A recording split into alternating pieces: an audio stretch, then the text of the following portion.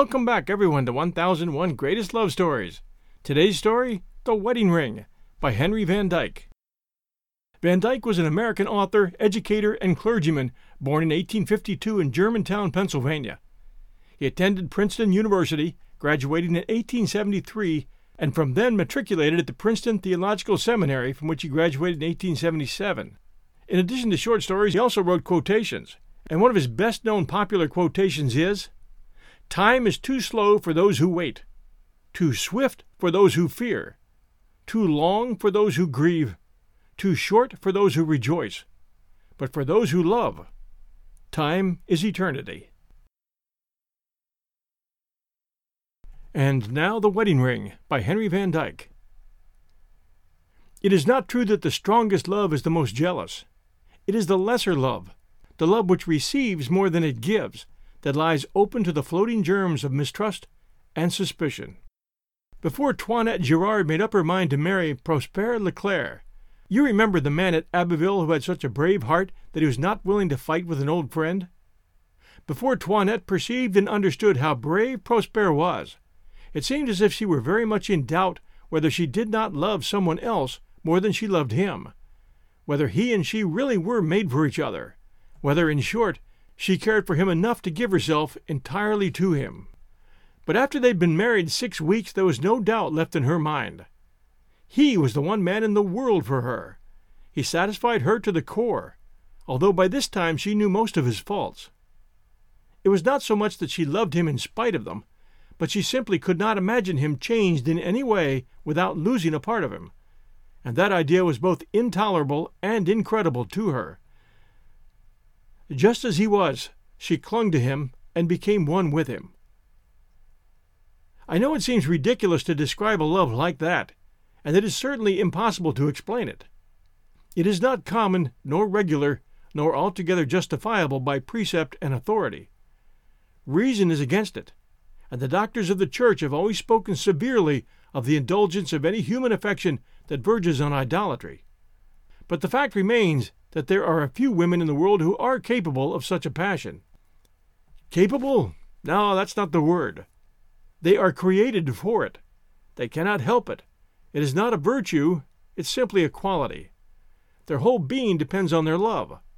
They hang upon it, as a wreath hangs from a nail in the wall. If it breaks, they are broken. If it holds, they are happy.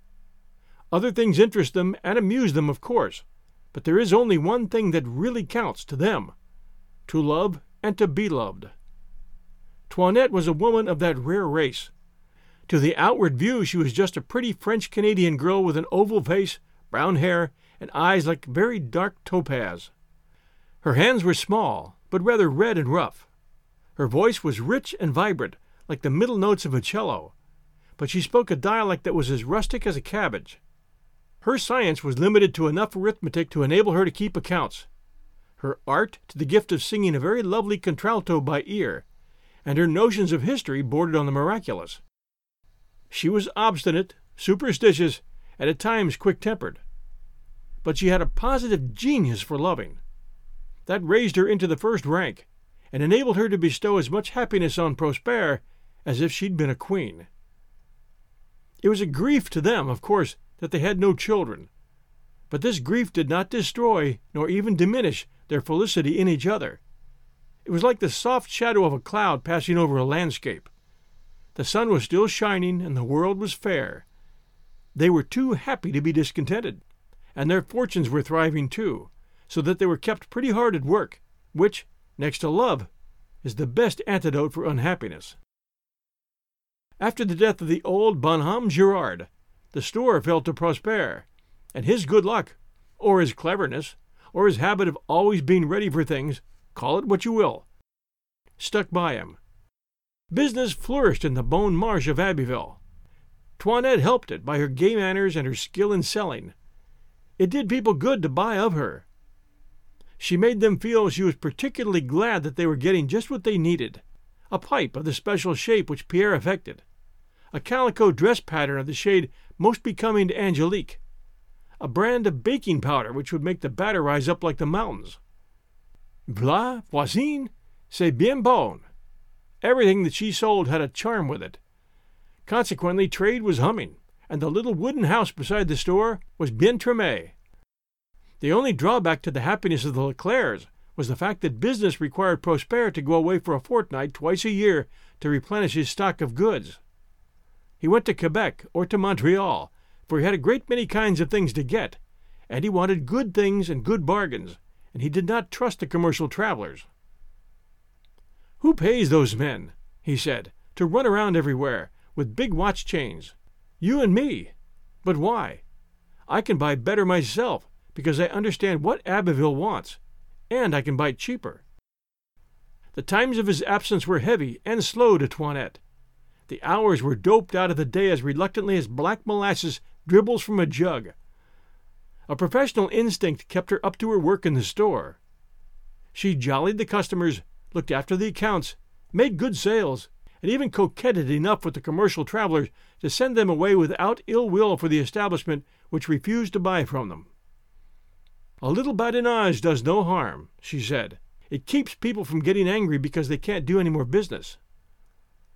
But in the house she was dull and absent-minded. She went about as if she had lost something. She sat in her rocking-chair with her hands in her lap, as if she were waiting for something. A yellow light of the lamp shone upon her face and hurt her eyes. A tear fell upon her knitting. The old Tante Bergeron, who came in to keep house for her while she was busy with the store, diagnosed her malady and was displeased with it. "You are lovesick," said she. "That is bad, especially for a married woman. It's wrong to love any of God's creatures too much. Trouble will come of it. Voyons voir." "But, Auntie," answered Toinette, "Prosper is not just any of God's creatures. He is mine. How could I love him too much? Besides, I don't do it. It does itself. How can I help it?" "It is a malady," sighed the old woman, shaking her head. "It's a malady of youth, my child. There is danger in it, and for Prosper, too. You make an idol of a man, and you spoil him. You upset his mind. Men are like that. You will bring trouble upon your man, if you don't take care. God will send you a warning, perhaps a countersign of death." "What is that?" cried Toinette, her heart shaking within her breast. "What do you mean with your countersign of death?"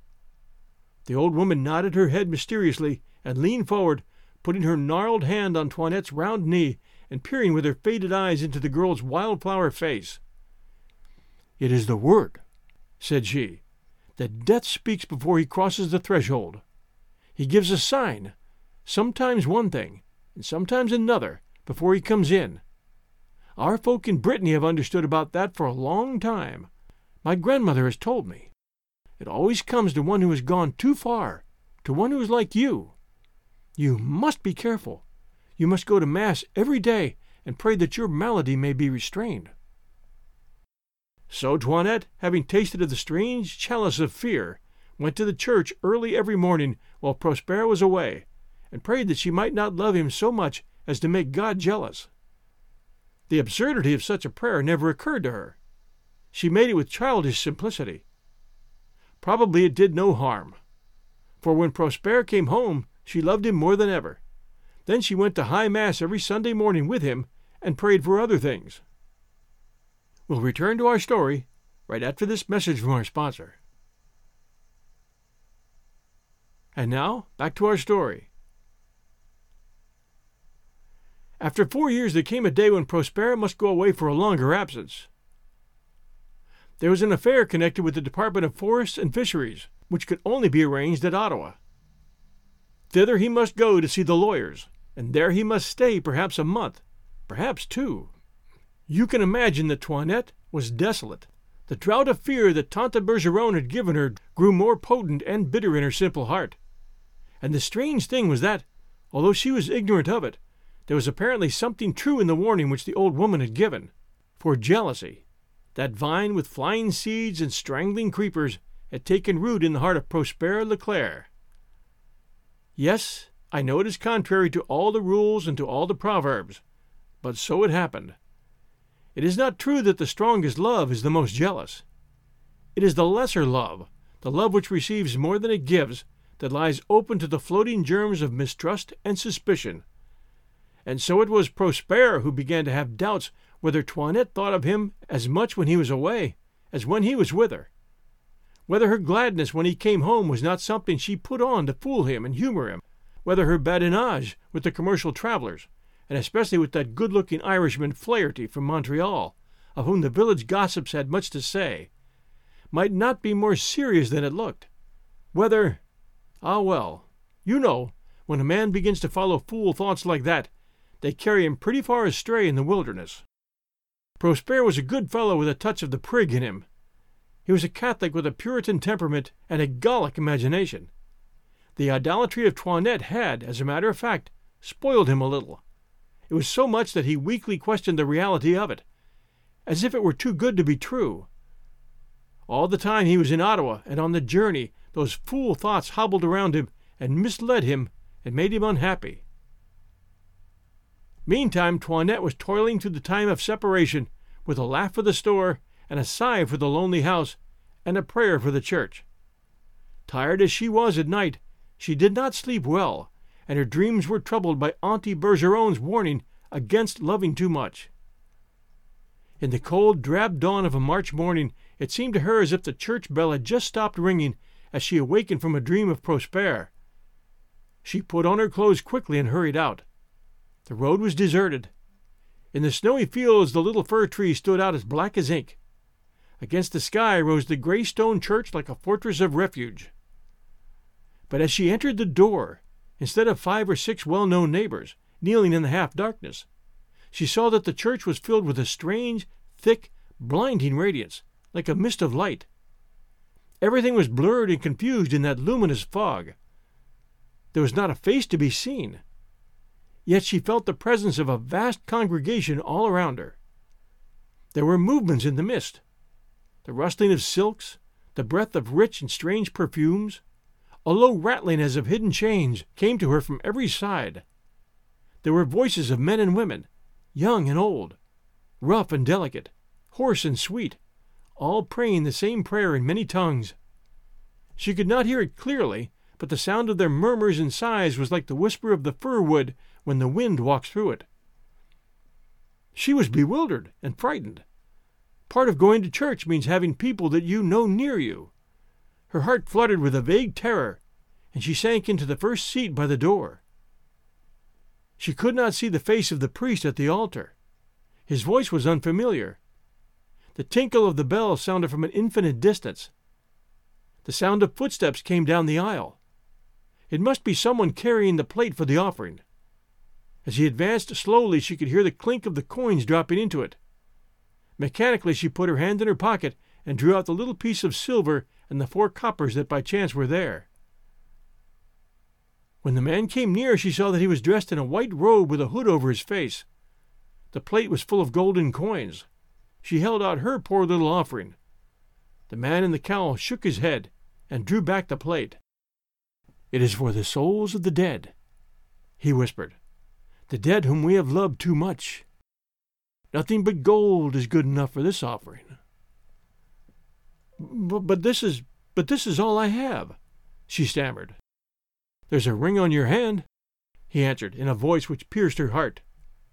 Shivering dumbly like a dog, palsied with pain, yet compelled by an instinct which she dared not resist, she drew her wedding ring from her finger and dropped it into the plate. As it fell, there was a clang as if a great bell had tolled, and she rose and ran from the church, never stopping until she reached her own room and fell on her knees beside her bed, sobbing as if her heart would break. The first thing that roused her was the clatter of the dishes in the kitchen. The yellow light of morning filled the room. She wondered to find herself fully dressed and kneeling by the bed instead of sleeping in it. It was late. She had missed the hour of Mass. Her glance fell upon her left hand, lying stretched out upon the bed. The third finger was bare. All the scene in the church rushed over her like a drive of logs in the river when the jam breaks. She felt as helpless as a little child in a canoe before the downward sweeping flood. She did not wish to cry out, to struggle, only to crouch down and cover her eyes and wait. Whatever was coming would come. Then the force of youth and hope and love rose within her, and she leaped to her feet. She said to herself, "I'm a baby. It was only a dream. The cure has told us not to be afraid of them." I snapped my fingers at that old Bergeron with her stupid countersigns. Je m'en fracasse. But my ring! My ring! I've dropped it, that's all, while I was groping around the room in my sleep. After a while I will look for it and find it. She washed her face and smoothed her hair and walked into the kitchen. Breakfast was ready, and the old woman was grumbling because it had been kept waiting. "You are lazy," she said. "A lovesick woman is good for nothing. Your eyes are red. You look bad. You have seen something. A countersign." She peered at the girl curiously, the wrinkles on her yellow face deepening like the cracks in drying clay, and her thin lips working as if they mumbled a delicious morsel, a foretaste of the terrible. "Let me alone with your silly talk," cried Toinette gaily. "I am hungry. Besides, I have a headache. You must take care of the store this morning. I will stay here. Prosper will come home today." "Frivolante," said the old woman, with her sharp eyes fixed on the girl's left hand. "Why do you think that? Where is your wedding ring?" "I dropped it," replied Toinette, drawing back her hand quickly and letting it fall onto the tablecloth. "It must be somewhere in my room." "She dropped it," repeated the old woman, with wagging head. "Tiens! What a pity! The ring that not even death should take from her finger. She dropped it, but that is a bad sign. The worst of all, a countersign." "Will you go, old babbler?" cried Toinette, springing up in anger. "I tell you to go to the store. I am mistress in this house." Tante Bergeron clumped sullenly away, muttering, "A mistress without a wedding ring! Ooh la la! There's a big misery in that." Toinette rolled up her sleeves and washed the dishes. She tried to sing a little at her work, because she knew that Prosper liked it, but the notes seemed to stick in her throat. She wiped her eyes with the hem of her apron and went upstairs bare-armed to search for her ring. She looked and felt in every corner of the room, took up the rag carpet rugs and shook them, moved every chair and the big chest of drawers and the washstand, pulled the covers and the pillows and the mattress off the bed and threw them on the floor. When she had finished, the room looked as if the big northwest wind had passed through it. Then Toinette sat down on the bed, rubbing the little white mark on her finger where the ring had been, and staring through the window at the church as if she were hypnotized. All sorts of dark and cloudy thoughts were trooping around her. Perhaps Prosper had met with an accident, or he was sick, or perhaps the suspicions and unjust reproaches with which he had sometimes wounded her lately had grown into his mind, so that he was angry with her and did not want to see her. Perhaps someone had been telling lies to him and made him mad, and there was a fight and a knife. She could see him lying on the floor of a tavern in a little red puddle, with white face and staring eyes, cold and reproachful. Would he never come back? Would he never come home? In the front of the store, sleigh bells jingled. It was probably some customer. No, she knew in her heart it was her husband. But she could not go to him. He must come to her, here, away from that hateful old woman. A step sounded in the hall. The door opened. Prosper stood before her. She ran to him and threw her arms around him. But he did not answer her kiss. His voice was as cold as his hands. "Well," he said, "I come back sooner than you expected, eh? A little surprise, like a storybook." She could not speak. Her heart was beating in her throat. Her arms dropped at her side. "You are fond of your bed," he went on. "You rise late. And your room, it looks like mad. Perhaps you had company. A party?" Her cheeks flamed, her eyes filled with tears, her mouth quivered, but no words could come. "Well," he continued, "you don't say much, but you look well. I suppose you had a good time while I was gone. Why have you taken off your wedding ring? When a woman does that, she—" Her face went very white, her eyes burned, so she spoke with her deepest, slowest note. "Stop, Prosper! You are unjust. Something has made you crazy. Some one has told you lies. You are insulting me. You are hurting me. But I— Well, I am the one who loves you always. So I will tell you what has happened. Sit down there on the bed and be quiet. You have a right to know it all, and I have the right to tell you." Then she stood before him with her right hand covering the white mark on the ring finger, and told him the strange story of the Mass for the dead who had been too much loved. He listened with changing eyes, now full of doubt, now full of wonder and awe. "You tell it well," he said, "and I have heard of such things before. But did this really happen to you? Is it true?"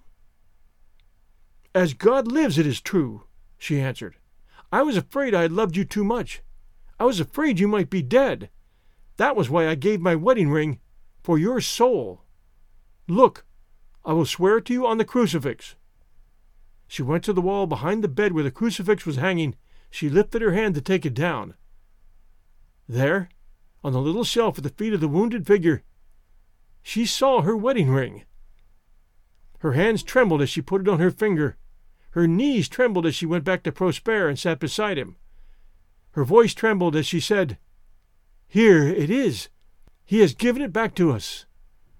A river of shame swept over him. It seemed as if chains fell from his heart. He drew her to him.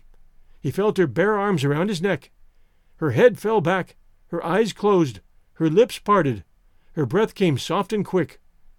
He waited a moment before he dared to kiss her. "My dove," he whispered, "the sin was not that you loved too much, but that I loved too little." Thanks for joining us for this great story, The Wedding Ring, by Henry Van Dyke. Henry Van Dyke has done a lot of short stories, and we'll get to more of them soon. I thought this one was excellent. Hope you enjoyed it too. Thanks for joining us at 1001 Greatest Love Stories. And please do take a moment and send us a review. Apple listeners, we would appreciate that very much. This is your host, John Hagedorn, and we'll return next Sunday night at 8 p.m. Eastern Time. Until then, everyone, stay safe, and we'll be back soon.